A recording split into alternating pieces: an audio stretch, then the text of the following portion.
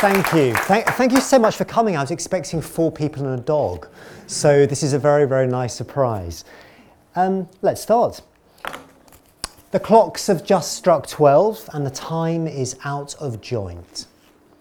And now, good friends, as you are friends, scholars and soldiers, give me but one poor request.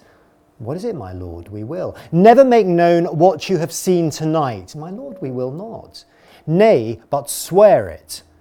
In faith, my lord, not I, nor I, my lord, in faith. Upon my sword. We have sworn, my lord, already. Indeed, upon my sword, indeed. Swear. Aha, boy. Sayest thou so? Art thou there, true penny? Come on, you hear this fellow in the cellarage, consent to swear. Propose the oath, my lord, never to speak of this that you have seen. Swear by my sword, swear.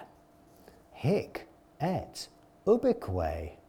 Then we'll shift our ground. Come hither, gentlemen, and lay your hand again upon my sword, never to speak of this that you have heard. Swear by my sword, swear.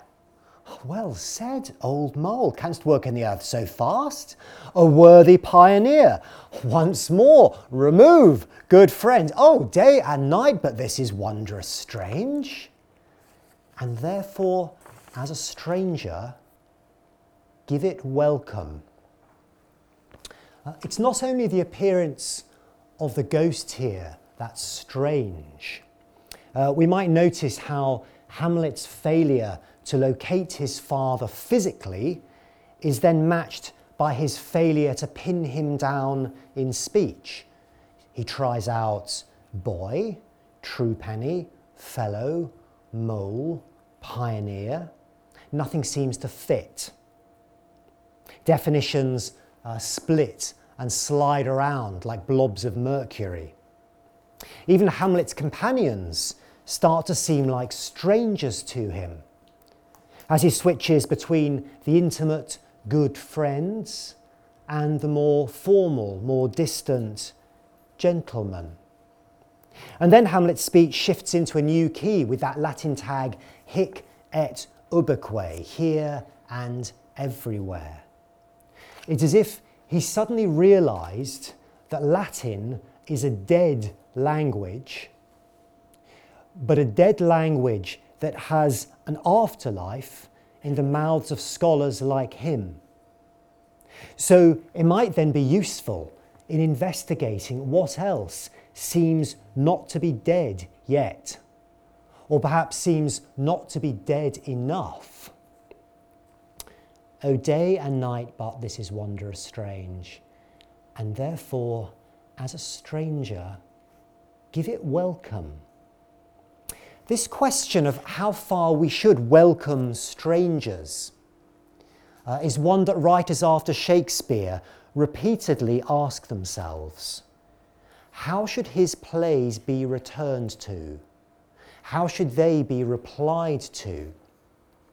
It's a question that, as you know from previous lectures, has been nagging away at us for over 400 years. But I think it took on a special momentum and perhaps direction in the 19th century.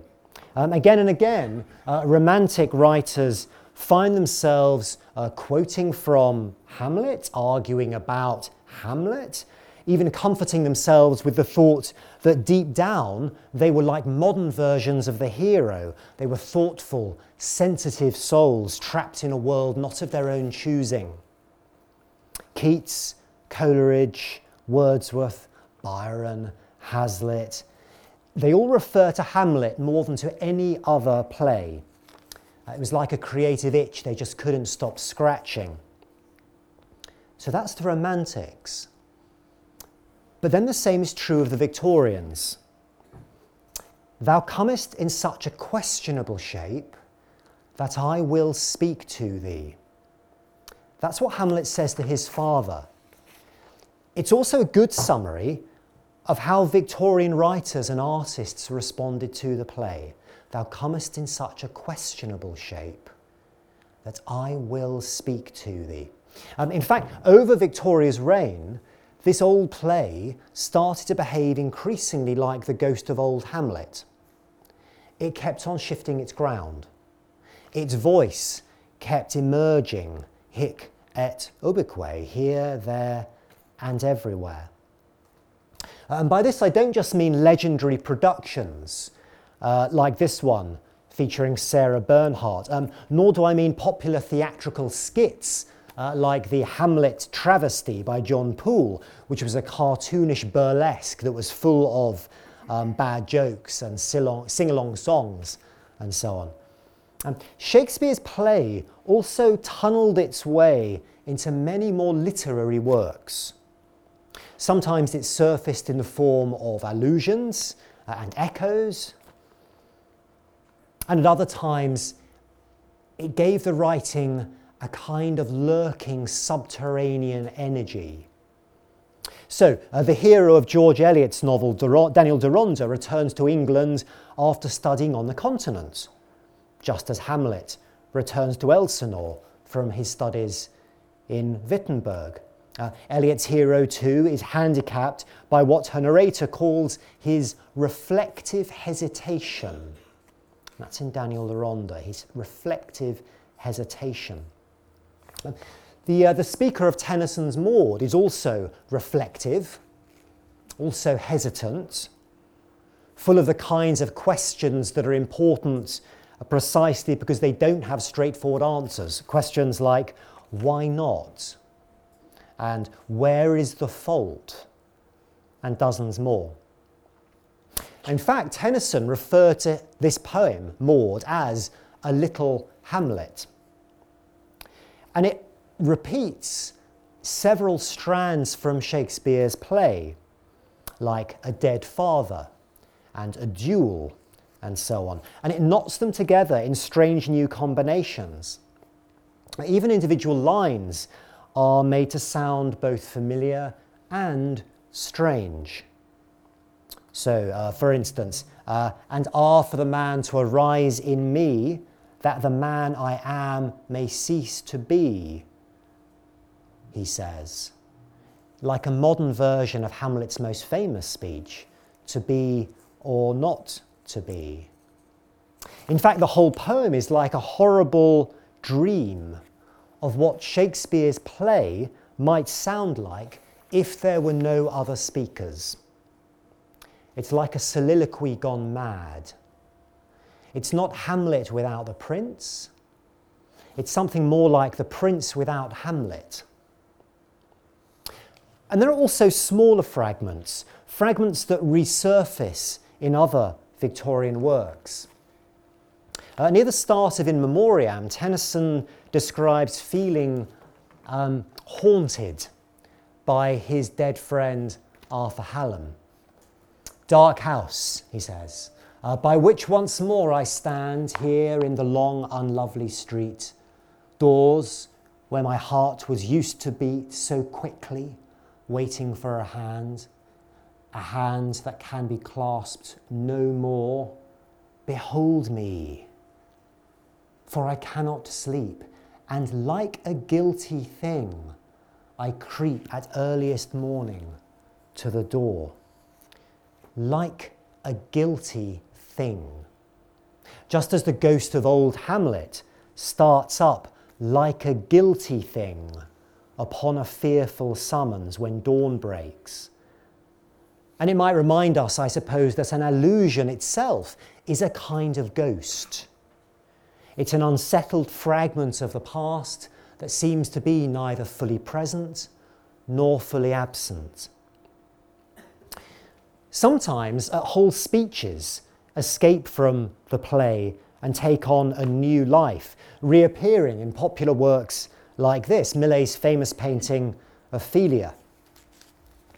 And it's like a sad pun on the word anthology, which literally means a collection of flowers. A collection of flowers. Because that is increasingly what the play came to represent for the Victorians. It was an anthology of scenes and characters and lines that could be gathered together, or, like this painting, they could be cut up and rearranged in a new way. But that's just one play. I've started with Hamlet, but of course, as a subject, Shakespeare and the Victorians is so huge, so unwieldy. I could just as easily have chosen The Tempest, or Midsummer Night's Dream, or any one of a dozen plays. And the conclusion would have been much the same. This was a period when Shakespeare became increasingly questionable. He took on a questionable shape. Of course, the plays themselves are absolutely full of questions. Romeo, Romeo, wherefore art thou, Romeo, and so on. But for Victorian playgoers and readers, they also represented an important set of questions. Questions that required replies, or perhaps retorts, and sometimes even reproofs. At one point, the editors of Punch magazine coined the term Shakespeareanity, meaning an appropriation, an appreciation of all things to do with Shakespeare. Shakespeareanity. The vagueness of the word, I think, nicely captures the sheer range of ways in which Shakespeare made his presence felt in this period. He was central in some areas of Victorian life and a peripheral figure in others. Sometimes he was a great cultural hero.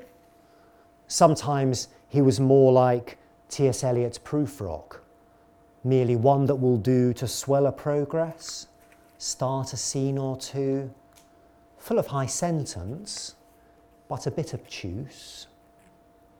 Let me give some examples, just some quick-fire examples. This isn't really an anthology of Victorian Shakespeare. It's more like a cultural equivalent to the potpourri that was so popular at the time.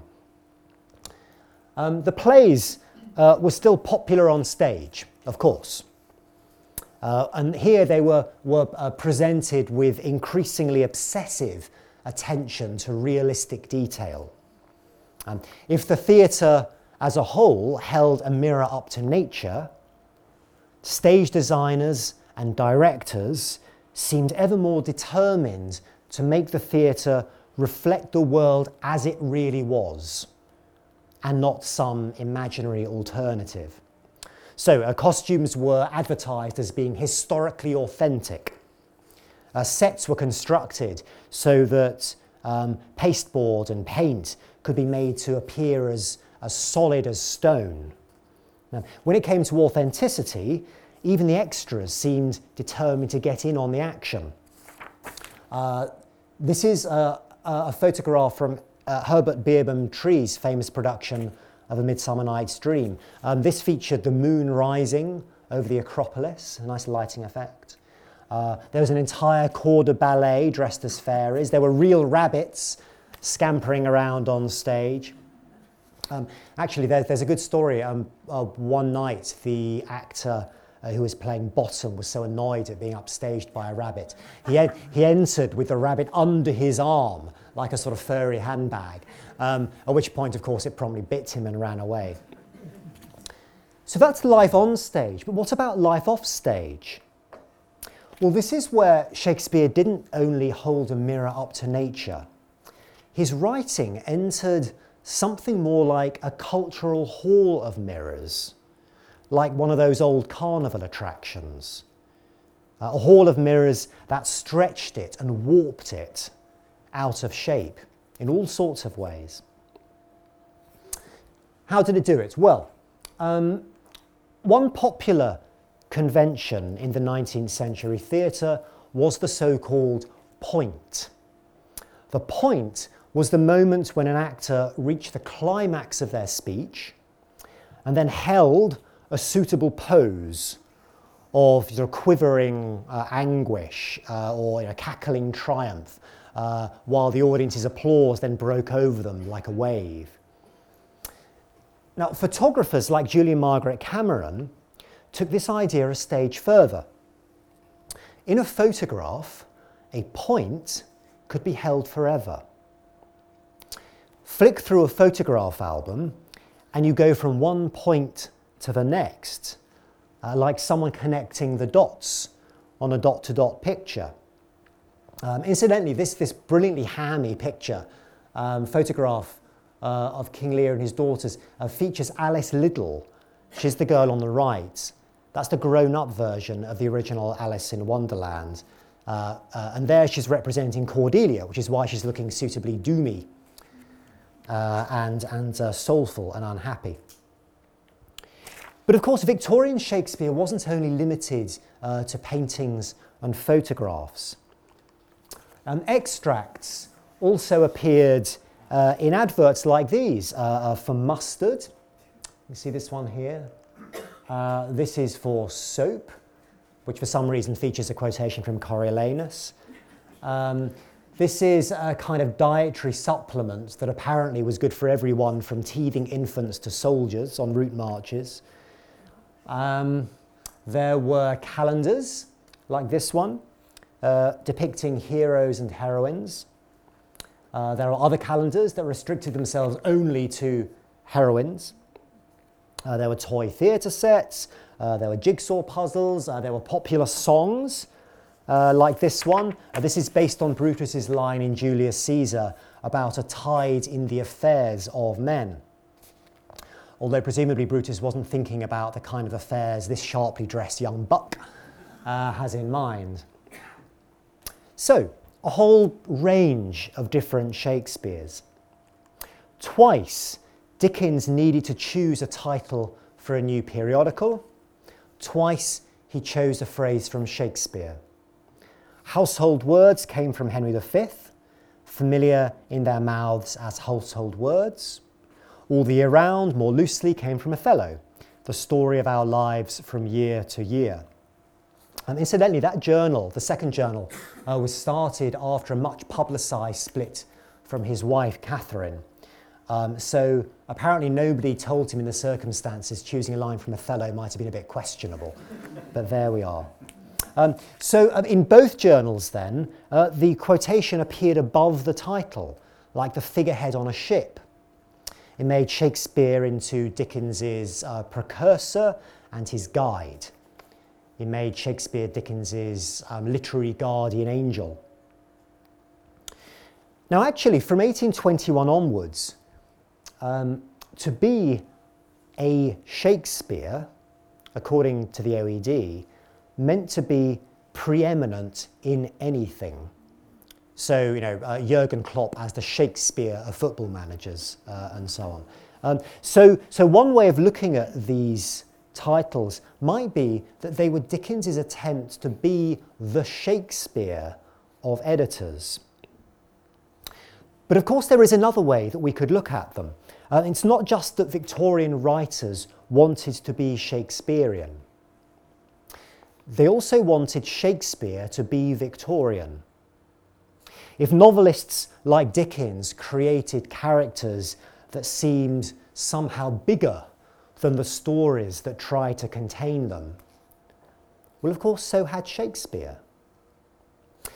And that might be why, I think, when this colour lithograph, which was entitled The Genius of Shakespeare, when this was given away, it was given away free with the Christmas issue of a magazine called Great Thoughts in 1888. And it was closely modelled, I think, on this, an 1875 watercolour by Robert Buss that shows Dickens's characters floating around just above his head. Yes, Shakespeare and Dickens. So just as Dickens's characters seemed to live outside his stories, as well as inside his stories, so Shakespeare's characters were increasingly treated like real people who could enjoy new stories, or they could enjoy extra chapters in the stories that everyone already knew. Now that's partly why why Tennyson could write a poem about Mariana's life in the moated grange. In Measure for Measure, that life is relegated to the offstage world. In Tennyson's poem, It takes centre stage. Whole books could be devoted to the imagined girlhood of Shakespeare's heroines. It proved that these characters were rooted in the worlds of their plays, but they were not entirely bound by their plays. In fact, Shakespeare's characters were escapologists. They were literary Houdinis. Just when a Victorian reader thought they knew everything there was to know about Rosalind or Falstaff or Puck, they proved how good they were at slipping away into other stories and other worlds. The obvious question that's been bubbling away under all these examples, of course, is why? Why was everything connected to Shakespeare so unstable in this period in particular? The stories, the characters, the iconography, everything. Well, partly it's because the plays themselves were still so fluid, surprisingly fluid, when it came to knowing exactly what Shakespeare had written. Of course, there had been critical editions before. Dickens first read the plays in a British Museum copy that was edited by one Samuel Weller Singer in 1826, which of course might have given him the idea for a rather different kind of clown when he came to write the Pickwick Papers, with its star turn of Samuel Weller. But it's Victorian scholars who can be thanked, I think, for most of the work that would eventually go on to produce the kind of authoritative paperback editions we now take for granted, like the Arden Shakespeare, Penguin Classics, Oxford World Classics, and so on. The Victorians were really the first generation to turn textual editing from a gentlemanly pastime into a profession. In fact, the OED dates the first use of the word Shakespearean to mean a scholar or a student of Shakespeare to the year 1837, which by nice coincidence is the year that Victoria came to the throne. Now, I'm not going to dwell on this, partly because it's a bit fiddly and partly because time is not on our side. But all I'll say is that editing was closely bound up with other intellectual trends. So, for instance, the Irish scholar Edward Dowden told his students that to appreciate a literary masterpiece, he said, they had to know not only what it is, but how it came to be what it is. And then he drew analogies with geological processes and evolutionary theory and the importance of facts. And of course, all of these were central to much more than just playwriting in the 19th century. So this then made the accurate editing of Shakespeare into a little model of truth and progress.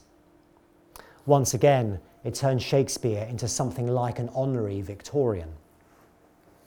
And the climax of this, of all this editorial business and busyness, was probably the Globe edition, which in 1864 brought together the complete works in one affordable volume.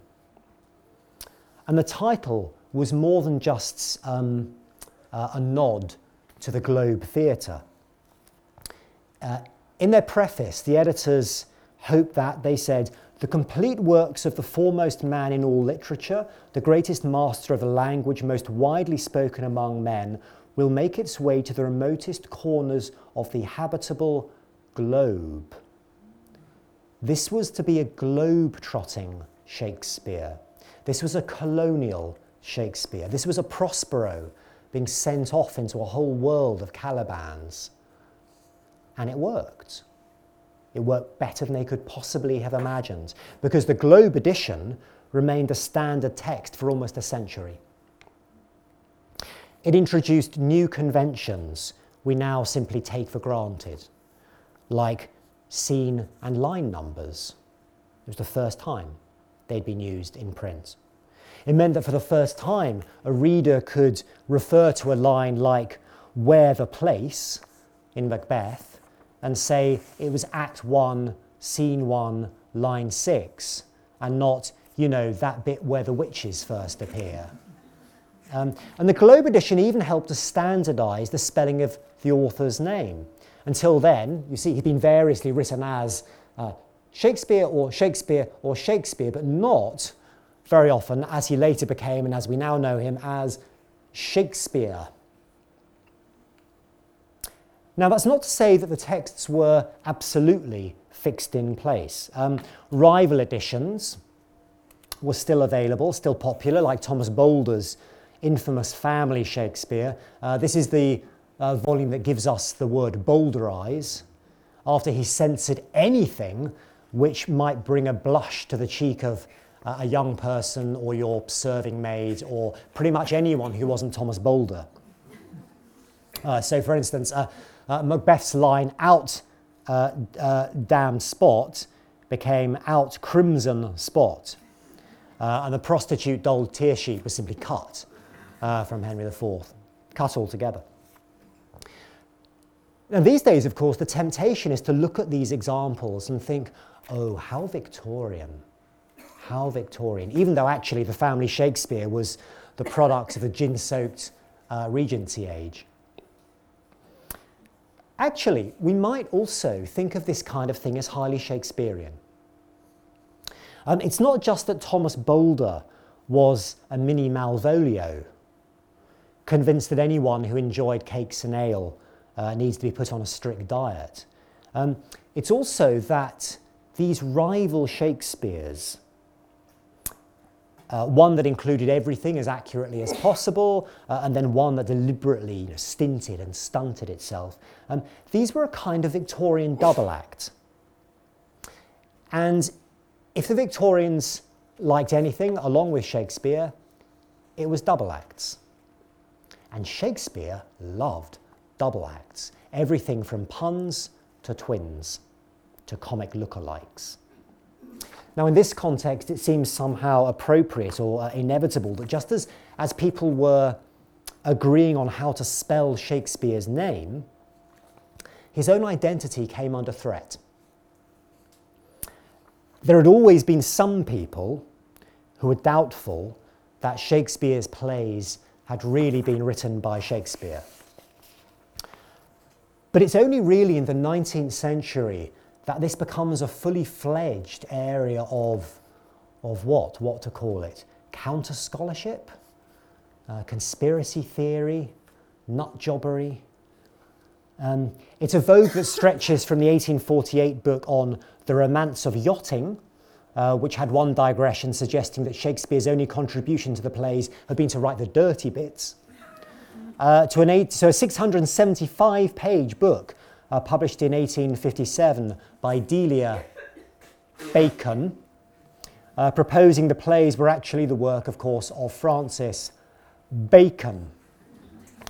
In fact, between 1856 and 1884, it's a controversy that generated more than 250 books and pamphlets and articles. A lot of people took it very seriously then. A lot of people still do take it very seriously. For everyone else, though, I think it's hard to look back over this obsession with the idea that Shakespeare had been muddled up with someone else and not think there's something strangely Shakespearean about it. It's as if someone had decided to take the plot of the Comedy of Errors seriously. But then even when the plays were first fixed on the page, fragments kept breaking off. Fragments kept appearing in other places. I said something at the start about the popularity of these cultural offspring and parasites. And we might add books like The Beauties of Shakespeare, which was an anthology of quotations for every occasion. And then alongside this, there's the painstaking development of something that would eventually fix the language itself. That book we now know as the Oxford English Dictionary. As you all know, this is a dictionary based on historical principles, based on examples of real language use. And when the first instalment of the first edition was published in 1884, it became clear that nobody had contributed as many examples as Shakespeare. And he's still by far the most commonly represented author in the OED. You might have seen actually news reports recently that pointed out that in fact many of the words and phrases that were thought previously to have been Shakespeare coinages, like a wild goose chase or eaten me out of house and home, these were already in use in the period before he decided to polish them up for performance. In the 19th century, though, it was easy to think of Shakespeare as an endless source of linguistic novelties.